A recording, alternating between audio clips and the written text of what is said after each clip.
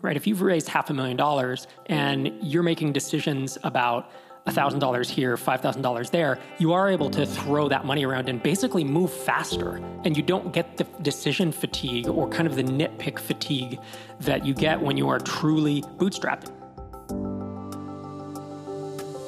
This is Startups for the Rest of Us. I'm your host, Rob Walling. For more than 10 years on this show, we've covered topics relating to building and growing startups using an ambitious but a sustainable approach. We're not willing to sacrifice our health or our relationships to grow a company. We want to build real businesses with real customers who pay us real money. Welcome back to the show. Thanks so much for joining me. This week, it's a Rob solo adventure. I'm going to be diving into a couple things that I found on Twitter. It's actually a tweet that I sent out a couple weeks ago, as well as a really interesting thread on enterprise sales from Josh Ledgard of Kickoff Labs, and talk about a couple other mental frameworks and things that have been on my mind recently. As I've said before, a lot of these topics that I talk about in these solo adventures 10 years ago would have been a blog post or a chapter of a book. And these days, given everything that I have going on with MicroConf and Tiny Seed and this podcast, I don't have as much time to write as I would like. But I'm still exposed to so many new ideas on a weekly basis as I look across 60 companies that I'm invested in. A chunk of those are through Tiny Seed, and a chunk are private angel investments that I made before starting Tiny Seed. And I'm seeing a lot of patterns, and I'm talking to a lot of founders who are facing things like massive growth or not enough growth or planning for an exit or getting an offer or considering selling and wondering what they might sell for, having to fire an employee, having to break up with a co-founder, having to deal with getting hacked, having to deal with lawsuits. These stories are incredible. And as I walk through these with these founders and give them advice and a lot of empathizing, I just realized that there are so many commonalities and so many mental frameworks I think that can be helpful. So that's what a lot of these solo adventures are. I want to start by letting you know that yesterday, Tiny Seed applications for our fall 2021 batch opened. It's our fourth batch of companies. It's going to start in November, and this should bring us up to about 60 companies funded through Tiny Seed. If you're a bootstrapped SaaS founder who is interested in potentially getting mentorship and advice and guidance and just the right amount of funding, head to tinyseed.com and check it out. My next topic for today is a tweet thread from Josh Ledgard about enterprise sales. It came out in March of this year. He says, here's a thread with lessons learned for SaaS companies looking to sign quote unquote enterprise deals at higher price points for customers. And I will obviously link this thread up in the show notes. This is advice from Josh Ledgard, having done enterprise sales with Kickoff Labs, I believe. Point 1, get a lawyer to draft you a SaaS agreement. We interviewed a couple firms to find one that had a lot of SaaS experience. Typically, they already have a good boilerplate agreement you can start from. And this is Rob interjecting now. The beauty is, 10 years ago, to try to get a SaaS agreement, there were handful, if any, lawyers who really had experience with it. So we are at a great time to be running a SaaS company because there are just more people with experience. And whether you're looking for a customer success manager or a salesperson with SaaS experience, there are more every day. And again, 10 years ago, trying to find a SaaS sales expert or, a SaaS customer success person, that world didn't even exist back then. That phrase, came about maybe 5-6 years ago. It was really hard. So back to Josh's tweet. Number 2, define clear limits and have a way to monitor and enforce them. When something goes wrong because a customer underbought, you should be able to demonstrate, here's what you bought, and here's where we enforce the limit. Number 3, don't list anything on your standard pricing as unlimited. This is advice I often give to founders. Even if you don't call out every limit in bold text, always define limits in your terms of service. You'll find these limits are helpful when customers think they will want to go over them. Number 4, default to saying no to legal changes. Every single company that looks at your standard enterprise agreement is going to send back their own agreement or 50 changes. All lawyers want to get paid and prove they add value. And then this is me jumping in. Yes, this is very common. The moment someone says they want to edit your TOS, they want a custom TOS, they want their own, your price skyrockets instantly into the enterprise. So if you have a $100 or $200 a month plan and someone says, I need to run my terms of service by legal, that's when you're like, that's our enterprise plan. And that's $25,000 a year. That's the minimum. It has to be that because you know that this procurement process is going to be painful. Back to Josh's tweet, 4.1. We found a little bit of pushback saves a lot of money. Most of the time you'll find out, okay, we're good with only this one smaller change. So it is a negotiation. 4.2, charge for changes. We default to a base charge to implement an enterprise agreement on top of the monthly fee. That's what I was referring to, and require a minimum 3-month commitment. This is to cover costs of having our team and lawyers review even the small change in any signed agreement. And I would take it further and say annual. That if you're going to be enterprise and you're going to go through this painful procurement process, I don't want someone sticking around for 3 months. They should stick around for a year if they're going to put you through this rigor. So I don't want to read through his entire tweet thread. It goes all the way through, another dozen points or more. Actually, his last point, if you take away one thing from this thread, it should probably be the classic advice from MicroConf of charge more than you think you should. Really nice tweet storm from Josh Ledgard. He is at Josh A. Ledgard on Twitter. And as I said, we will link that up in the show notes.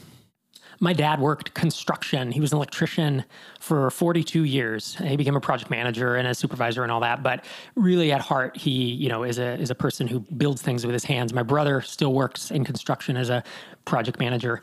And I worked for an electrical contractor my summers and breaks, and then for a couple years out of college, and I was wiring up office buildings. Basically, I was a guy with a tool belt and a drill, and we were doing office buildings and sometimes manufacturing facilities that made chips and all kinds of crazy stuff out in the Bay Area.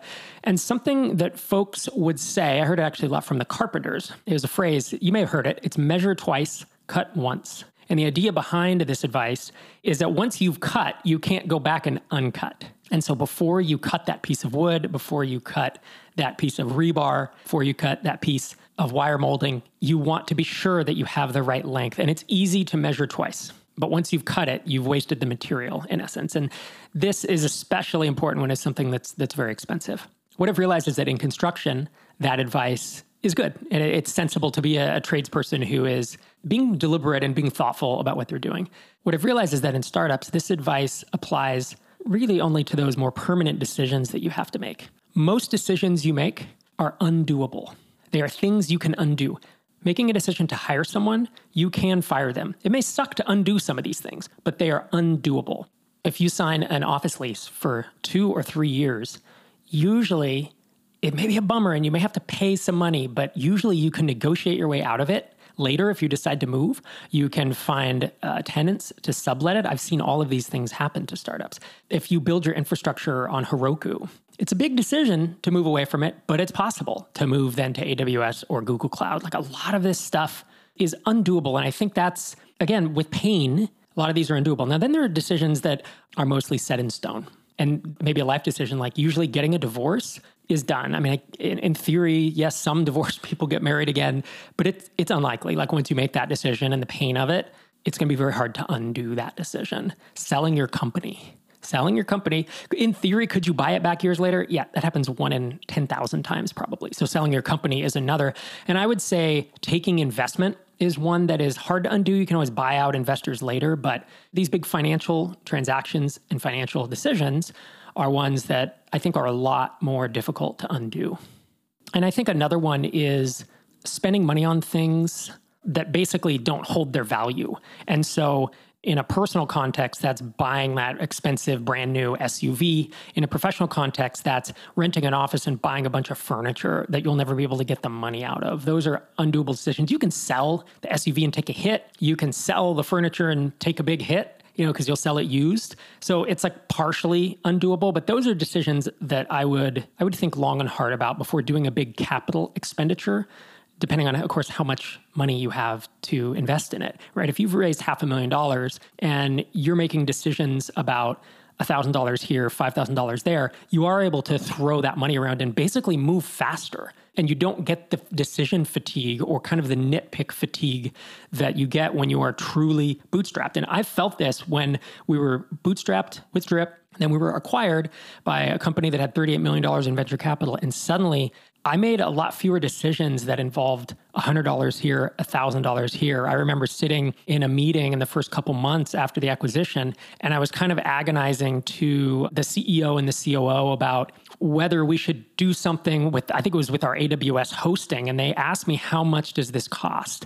And I spent time with Derek talking it through and figuring out some ways around it and workarounds that were going to take a week's worth of engineering time. And it was $1,000 a month. What I realized, as a bootstrapper, we had thought this is important.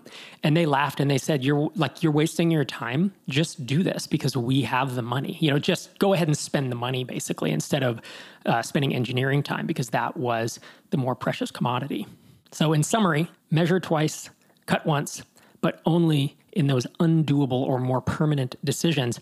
It's a learned skill in my experience to identify which decisions are undoable. And what you'll find is 80 or 90% of them are, usually at some cost, right? It's either a personal cost where you have to come back and negotiate or apologize or undo something that may hurt your pride, or there's a financial cost where, you don't lose all the money, but you lose 20 or 30% when you on the resale of it. But I think it's easy to get stuck in basically indecision and to perseverate and overanalyze decisions that are not that important and are decisions that you can undo later. And those ones you should make quickly and then fix down the line once you have more information.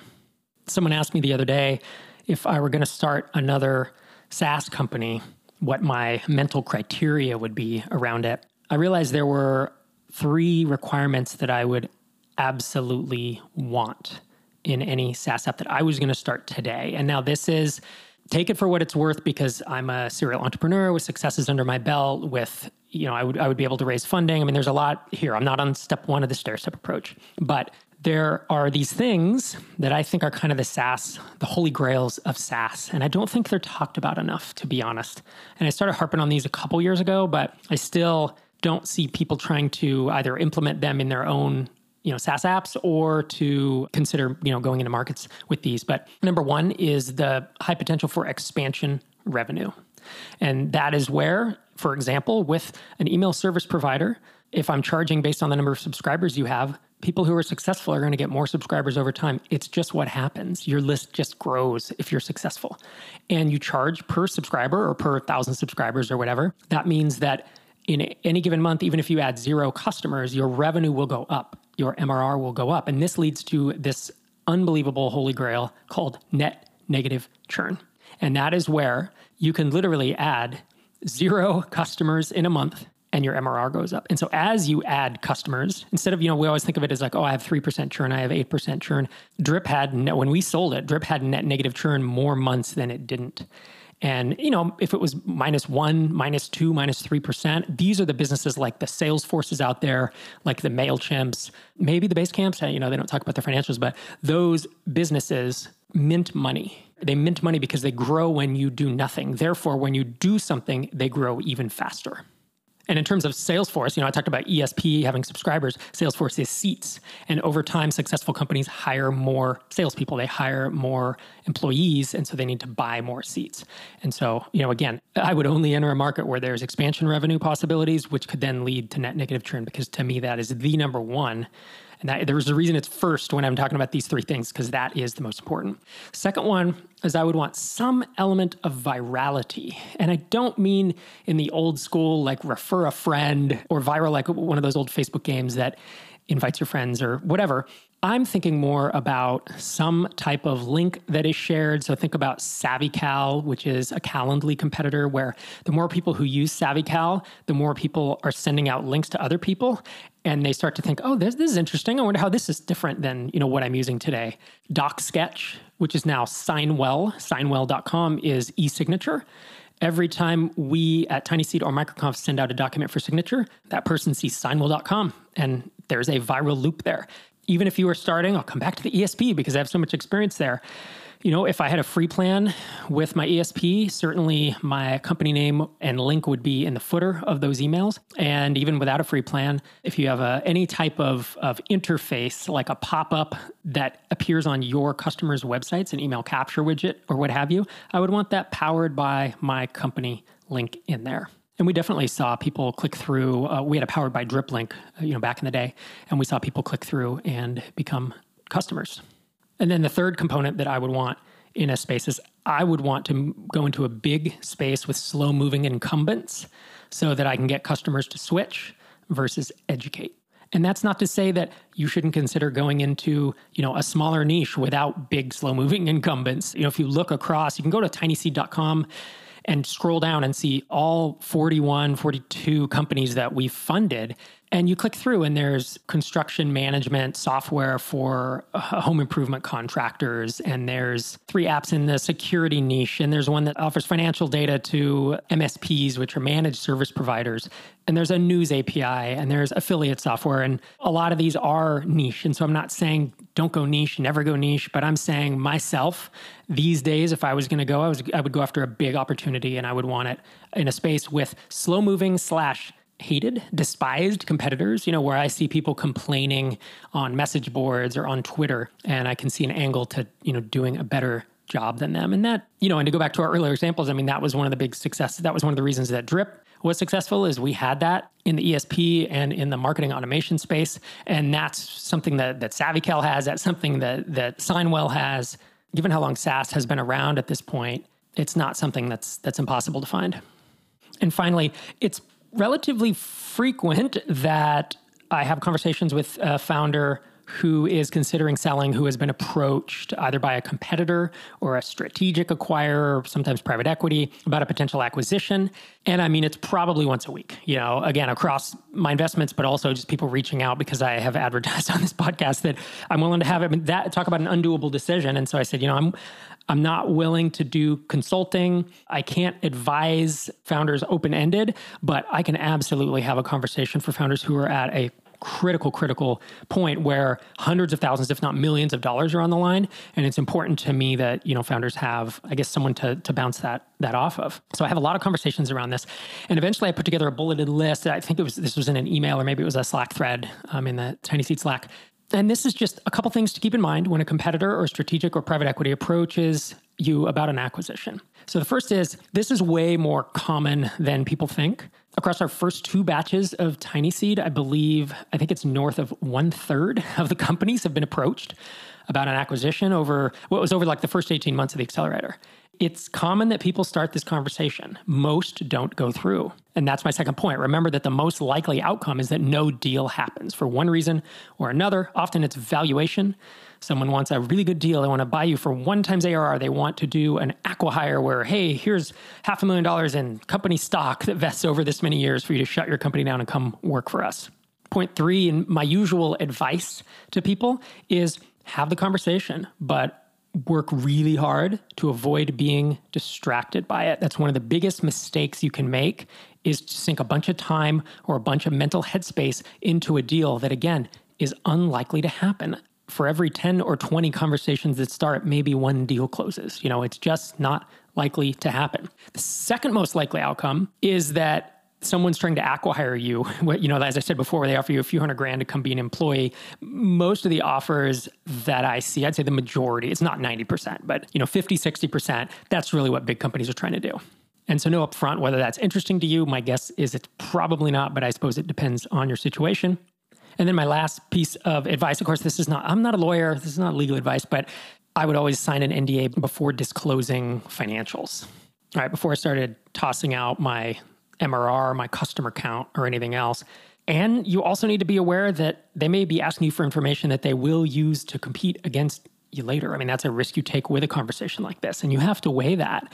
Even an NDA is just a contract, right? It doesn't stop someone from being a jerk. It doesn't stop someone from lying. You would have to prove and enforce that they took what you said and use that against you, and you would probably have to do it in court. And so an NDA is really just a piece of paper. It's a backstop, but I don't know. There still needs to be a level of care that you need to consider. When we were considering selling Drip, we were getting inbound interest. I think we had 5 inbound over the course of about 18 months. Every time I had to evaluate, how much do I tell them, and will they use this? Even though we signed NDAs, will they use this, to someday compete against me? And I had to just say, well, I guess anything I tell them, I need to be able to out-compete them. So that's it for today's episode. Thanks so much for joining me again. As a reminder, Tiny Seed applications for our fall 2021 batch have opened. Head to tinyseed.com if you're interested. And if you haven't left this podcast a 5-star review, I would really appreciate it. That's a wrap for this week, and I'll be back in your earbuds again next Tuesday morning.